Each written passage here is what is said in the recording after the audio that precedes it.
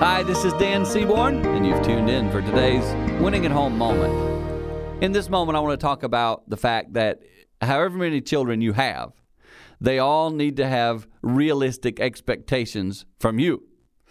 When we had our 4 children at home, I thought, you know what? All of them are going to grow up in this, and this. But guess what? Each of them think different. They process different. They have different mentalities. They have different gifts. And a wise parent begins to understand that and work with each of them at their own level. For me personally, I have prayed for each of my children in those areas. It's just the way I work. It's the way I function. And I challenge you as a parent, don't just expect the same thing from all of your kids. Give them different grace, give them different guidance, and watch them become who they're supposed to be. That's a great tip for helping families grow together, but also celebrate the differences. It will help you win at home.